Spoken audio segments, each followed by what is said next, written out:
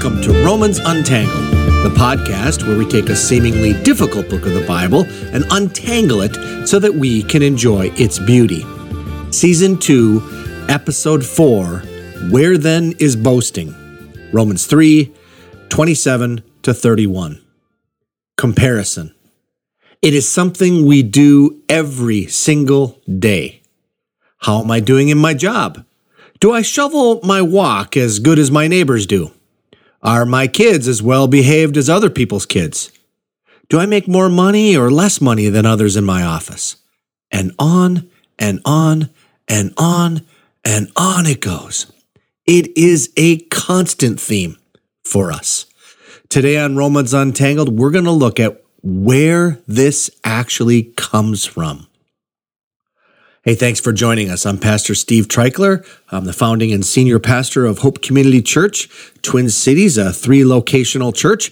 And I'm prepping this episode a little bit early now as Carol and I are getting geared up to go to Florida 4 or 5 days. And no, it's not going to be toasty warm, but one thing we learned about 15 years ago for living up here in Minnesota is you just have to have somewhere on the calendar is somewhere in that January, February, maybe early March season where you just get out of it. You got to get out of it. That and my fireplaces helped me to make it through winter.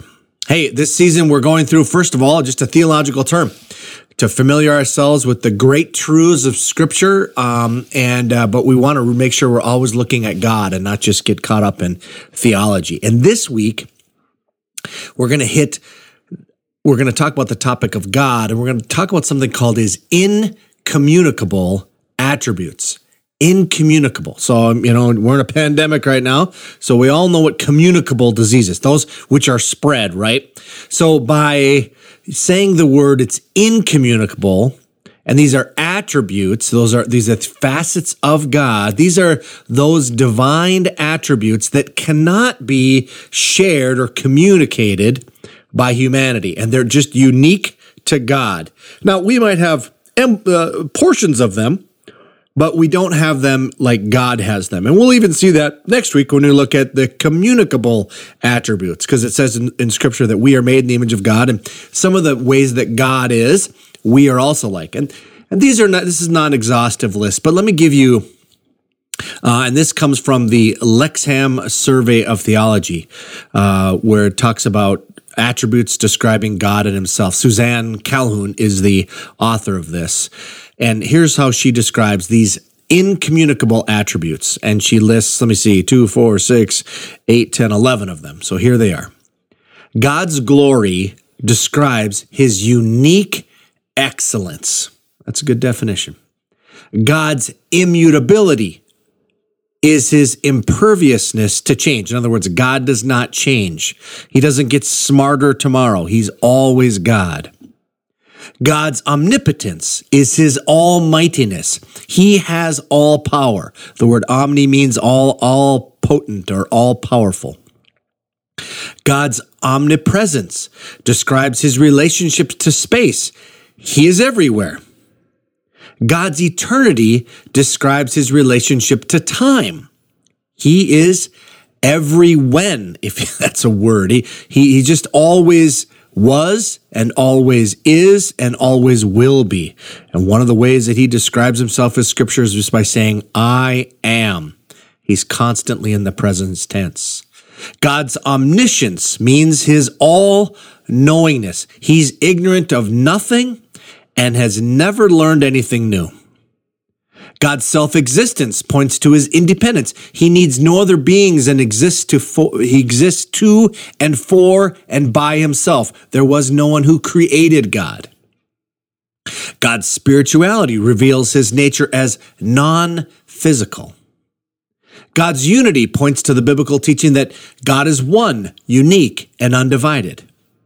God's simplicity reveals that God is not made up of various parts. God's infinity is his quality of being unlimited by time or space or anything.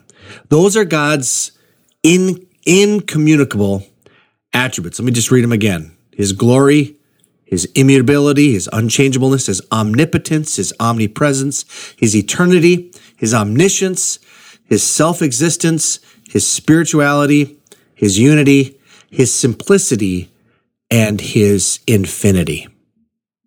Okay, so that's our theological concept, theological word for the day is the attributes of God, and we're dividing them into incommunicable, and next week we'll talk about the communicable attributes of God.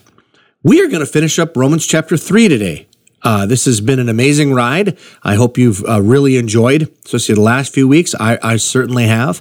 Let me read this week's passage. This week's I'm going to read out of the New International Version. I'll switch around from version to version, just so you can get a feel for different versions.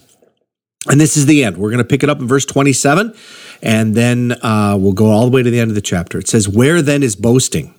It is excluded. Because of what law? The law that requires works? No, because of the law that requires faith. For we maintain that a person is justified by faith apart from the works of the law. Or is God the God of the Jews only? Is he not the God of the Gentiles too? Yes, of Gentiles too, since there is only one God who will justify the circumcised by faith and the uncircumcised through that same faith. Do we then nullify the law by this faith? Not at all. Rather, we uphold the law." Okay, so this is the end of his argument here. He's going to shift gears a little bit. We'll come to that when we get to the end of this. What is he going to do next week, or starting in chapter 4? But here, the Apostle Paul, after giving the whole gospel, right, that we're sinful and we could do nothing to get out of it, and that Christ came, he became our punishment. He took upon himself the wrath of God. We talked about that last week on our behalf. Because God wanted to be both just and justifier of the one who has faith in Jesus. That's Romans 3:25 and 26. Just beautiful, right? And then it says this. It says, "Where then is boasting?" Right? Okay, so it just where then is boasting? Well, he says it is excluded. Well, of course it's excluded, right? Why do we even bring this up? And I'm going to come back to that. I really want to do. I want to walk through the passage, but then I want to ask that big question here is, why would you even bring this up here, Paul? It's such a weird thing, it seems to me. So then he goes, he just explains it, says, why is it excluded? Because of what law? The law that requires works. In other words, does the law require that it's excluded for me to boast because of that, and so I obey that? In other words, this is the Jewish code he's talking about here, and he's specifically leaning into that. And he says, what perhaps some were thinking was that if I was Jewish and I put myself under the law, then I might have something to boast about. And Paul's main point so far in the book of Romans is that no one can achieve status with God. No one can be justified, made right with God, righteousified, right? That's a word we looked at in previous episodes here. No one can have that. No one can have that status apart from the work of Jesus Christ, Jew or Gentile, right? So then he goes on and says, no, but because of the law that requires faith. So there's this new law, so to speak, come in. This law that says what makes you okay is faith. And in actuality, and he's going to come back to this at the end of this chapter, he says, no, because of the law that requires faith. And the reality is, this is the Old Testament too. Remember, about 2 weeks ago, we looked at why Jesus had to be displayed publicly as a propitiation. Why did that have to happen? We went back to the Old Testament, and we looked at we looked in John chapter 3 when Jesus is speaking to Nicodemus, and he says, just as Moses lifted up the snake, so that all who believe or look upon the Son will also have eternal life in him. And so we look back at what that was about in the book of Numbers, and it was this whole thing about looking upon or trusting, putting in ways you don't understand, putting your trust in God that he will do this. And now we do that through Jesus Christ. So that is the way we are made okay. That is the way we are said we are right. And so there is no boasting here, right? A person who got bit by a snake in those days was bitten because they were grumbling, and they were guilty for grumbling against God and against Moses. And they had to then go kind of groveling and look at the snake And then you don't boast about how great you are. You say, oh my goodness, man, that was a close call. I almost died, right? Verse 28, for we maintain that a person is justified by faith apart from the works of the law. So it's a part. It's not the following the rules. Now, we'll get back here in just a minute. It's not this following the rules that makes us okay, right? There's so to speak, there's a new sheriff in town. What makes us okay is Jesus Christ and the simple fact that we trust him. We have faith in him. That's what it is. Verse 29, or is God the God of Jews only? Now, if you're a first century Jew and you heard that sentence, you would say, yes, he is. That God is our Father. God is not the Father of everyone. Because we go back through Abraham, God is our Father. But he's not everyone's father here. What are you talking about, Paul?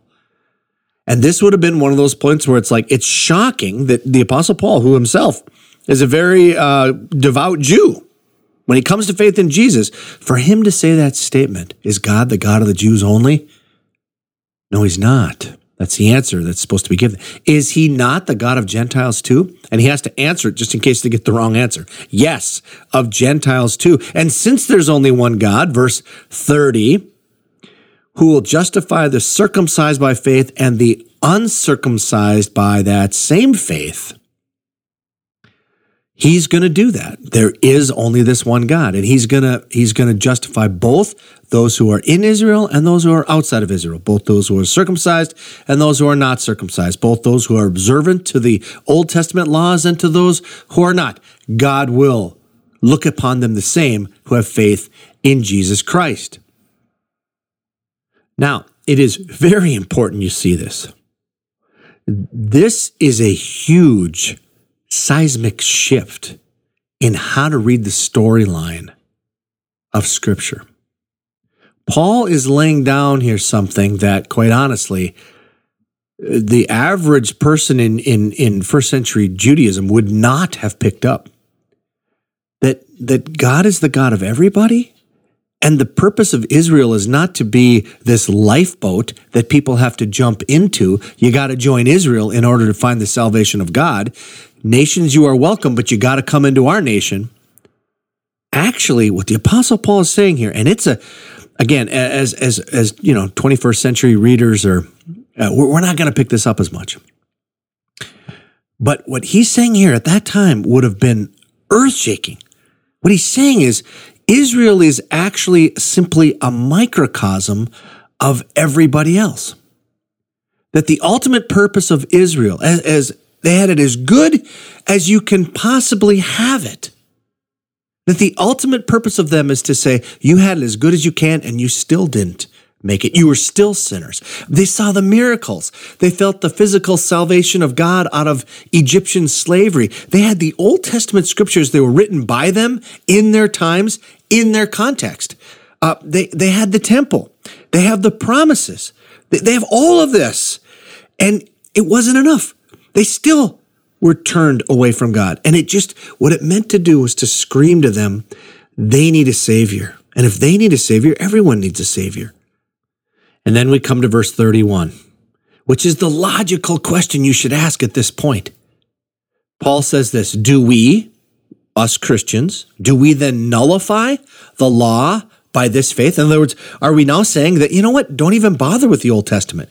You know what, that we don't buy that. We don't believe that. And he says this, not at all.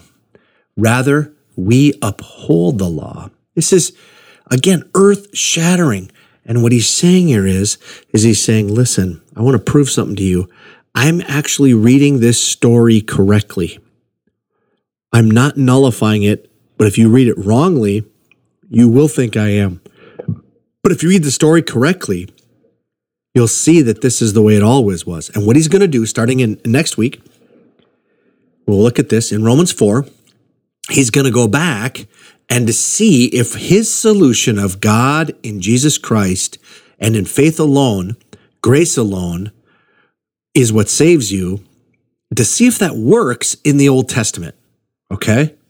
And he's going to start with Abraham, And he's going to touch on David as well. And that's where we're going to go next week. But this week, I raised a question in the beginning, and I want to, as I've read this, and I've been a kind of a Romans freak here for a long time, as I read through Romans 1, 2, and 3, and you end 3 like this, I've always kind of looked at this question that here is asked in verse 27, where then is boasting? It just seems like a bizarre question. It just seems like, where did that even come from? If you follow the first 3 chapters of Paul's argument, you would just go, why are you even bringing this up? Why not talk about, what kind of Dairy Queen Blizzard you like? Or there's a lot of things you could mention. Why bring this up? It just seems to be strange. Why would you think about boasting? And yet we do. You know what? If you're following some of this Romans Untangled stuff and you're listening to the book of Romans and it's starting to set your life free from religion and free from a brand of understanding the Bible that would say, it's all about being a good person or these kind of things, you actually might, you know how I know this? Because I've done it and I still do it. You might look down on others who don't see it the way you do. Well, that's boasting. This is something we do all the time. We even boast about how unpretentious we are. We call it humble brag. Or we often go online when we do something that is right and we'll post it, and people have now called that virtue signaling. I just want to let you know that I did the good thing, and all of you out there don't do the good thing. So therefore, I am better than you. Now, why do we do that? Why do we compare ourselves constantly with others, even with something like the gospel, and say, I think I'm better than you because I understand it? And Paul here wants to make it really clear, no. And he gives you the answer of why we do that. And the answer is the law. God has written this law. Now, by that word law, I mean either capital L, if you're Jewish and you were raised with the Old Testament and you followed the ways, and that's what you were supposed to follow all these things, or the little L law, which we talked about in Romans chapter 1 early on in the podcast. I don't remember which, it's probably like episode 5 or 6 or something like that. We looked at Romans 1:32, where it just talks about this little L law is written in our hearts, so that we know, conscience, whatever, we all know that we're being measured by a holy God by our actions and attitudes. We know that. And we know that we fall short. So when we feel that we fall short, we're constantly moved to want to say to ourselves, I'm not so bad. Or at least I'm not as bad as the next guy. Right? I know I brought up in the beginning here shoveling the sidewalk. I like to snow blow, and I like to snow blow other people's, in the front of my house and right along my block here. And sometimes somebody hasn't shoveled their walk, and so it's icy, and then I judge them. It's like, hey, you should do that. Well, really? Really? Like their snow shoveling is actually a sign of their virtue or something. It's ridiculous. Probably one of my oldest friends, Phil Stoicky. If you're listening, Phil, it's a shout out to you. Both of us are Iron Rangers up in Hibbing. Grew up together. He has now convinced me that Luke 18, 9-17 is the most important parable in the whole Bible. Now, if you're binge listening to the podcast, you'll remember I brought up this parable in season 1, episode 10, which was the level ground before the cross, right? It was chapter 2, and basically, again, you who boast because you're not like those rotten Gentiles. But this is such a huge issue with us, it bears repeating. And so I want to revisit that parable for us this in this episode. And as I do that, this is not something you need to listen to once a year. It's something I need to listen to once a week because I have a tendency to constantly struggle with this. So let's look at this parable. Luke 18, verse 9 says this, and this is Luke writing, and he says this, to some who are confident of their own righteousness and look down on everyone else, Jesus told this parable. Well, there's no doubt what's happening here. This whole concept of look down means you look with disdain or you reject them or whatever. And so he says, if that's you, well, that's all of us. The Apostle Paul, after giving the whole gospel beautiful message, has to remind us, where then is boasting? It's excluded. So Jesus gives this parable. And here's the parable. 2 men went up to a temple to pray, one a Pharisee and the other a tax collector. The Pharisee stood by himself and prayed, God, I thank you that I'm not like other people, robbers, evildoers, adulterers, or even like this tax collector. I fast twice a week and give a tenth of all I get. Now, this Pharisee is supposed to be the good guy in the story, and the tax collector is supposed to be the bad guy in the story. And in a lot of ways, as you looked at them in society, it's very, very true. That was exactly true. Pharisees were squeaky clean. Outside, they had good behavior, no drug, sex, and rock and roll for them. The tax collectors were traitors. They were Jewish citizens, or Jewish people who had betrayed Judaism by working for the Romans to over-collect taxes, and they would skim off the top, and they were often lewd people. So don't say the tax collector is a good guy and the Pharisee is a bad guy. No, that's not reading the parable the way a person who heard this would have heard it. And it says that the Pharisee stands by himself and he prays. First he just says, God, I thank you that I'm not like these other people. He's thanking God that God has made him so that he's better than other people. And he even points at the other guy and says, I'm not like that guy over there. The Good News Translation has his prayer like this. I thank you, God, that I'm not greedy, dishonest, or an adulterer like everybody else. I thank you that I'm not like that tax collector over there. The important thing to look at here is there are 5 times in this prayer, it's a prayer, that the word I is used. It's all about him, what he does. I fast twice a week. I pay tithes of all that I get. Now, if you look at the second person here, it says, but the tax collector stood at a distance, didn't assume anything about who he was or what he had coming. And he wouldn't go near the temple, but he wouldn't even look up to heaven. But he beat his breast and said, God, have mercy on me, a sinner. Kenneth Bailey has a great observation here in his book, Poet and Peasant and Through Peasant Eyes. He says this, women customarily beat on their chests at funerals, but men do not. For men, it is a gesture of extreme sorrow and anguish, and it is almost never used. It is little wonder that in all of the biblical literature we find this particular gesture mentioned only here and at the cross of Jesus in Luke chapter 23. There we are told that all the multitude went home beating on their chests. The crowd naturally included men and women. Indeed, it takes something of the magnitude of Golgotha, the cross, to evoke this gesture from Middle Eastern men. And in this prayer, he actually asks, God, just have mercy on me. And then Jesus gives the answer to this parable. It's a story. These people don't exist, but it's a story. And Jesus says, I tell you that this man, rather than the other, went home justified before God. For all those who exalt themselves will be humbled, and all those who humble themselves will be exalted.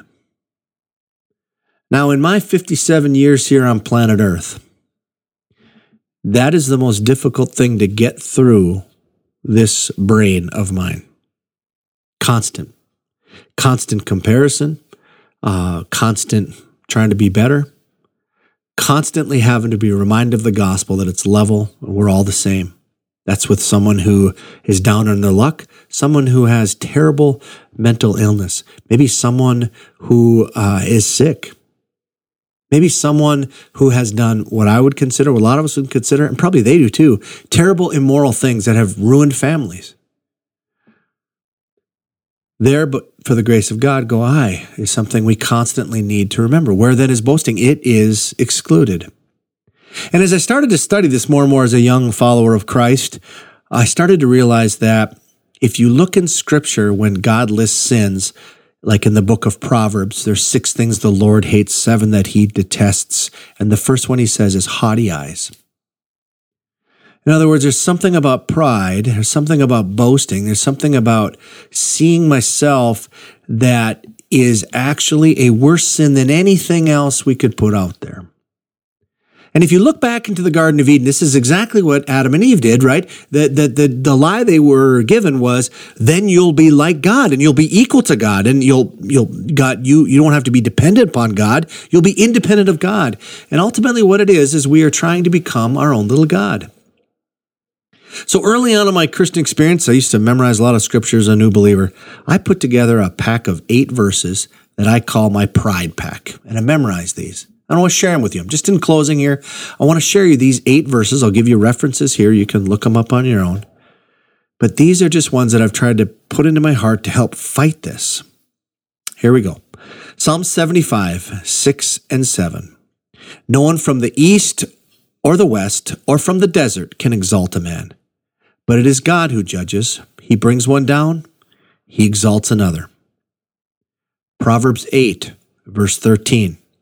To fear the Lord is to hate evil. I hate pride and arrogance, evil behavior, and perversive speech. Proverbs 13:10. Pride only breeds quarrels, but wisdom is found in those who take advice. Proverbs 16:18.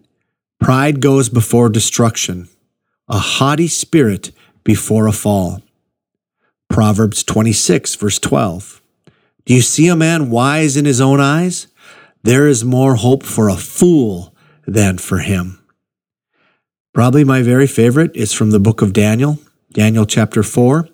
It's after Nebuchadnezzar actually loses his mind, and he goes out and he grazes with the cattle, and his hair grows long and his fingernails grow long, and he's losing mind. Then he comes back and he says, I lifted my eyes up to the God of heaven. I gave him praise. But because before that he tried to praise himself, the word he says then is, he says, and those who walk in pride, he, meaning God, is able to humble. Isaiah 42:8. I am the Lord, that is my name. I will not give my glory to idols, I will not give my glory to another or my praise to idols. And then lastly, and trust me, there are a lot more in Scripture, very, very good verses, but this is from John the Baptist when he sees Jesus. And at that time, John the Baptist is the rock star in the religious world in the whole region. And he's got these crowds coming. He's a mega church pastor. When he sees Jesus, he says this, he must become greater. I must become less. So where then is boasting? It is excluded. It's excluded because it's all about Jesus and it's not about us. May we receive this message this week. May we receive it in such a way that we once again remind ourselves that, Lord, you are what it's all about, and it's not about us. We can just be us and let him be him. Next week, we're going to look at Romans chapter 4. And we're going to ask the question, let's see if this way of understanding how God relates to his people, this pathway of salvation through Jesus Christ, this idea of it's through faith and not through our works.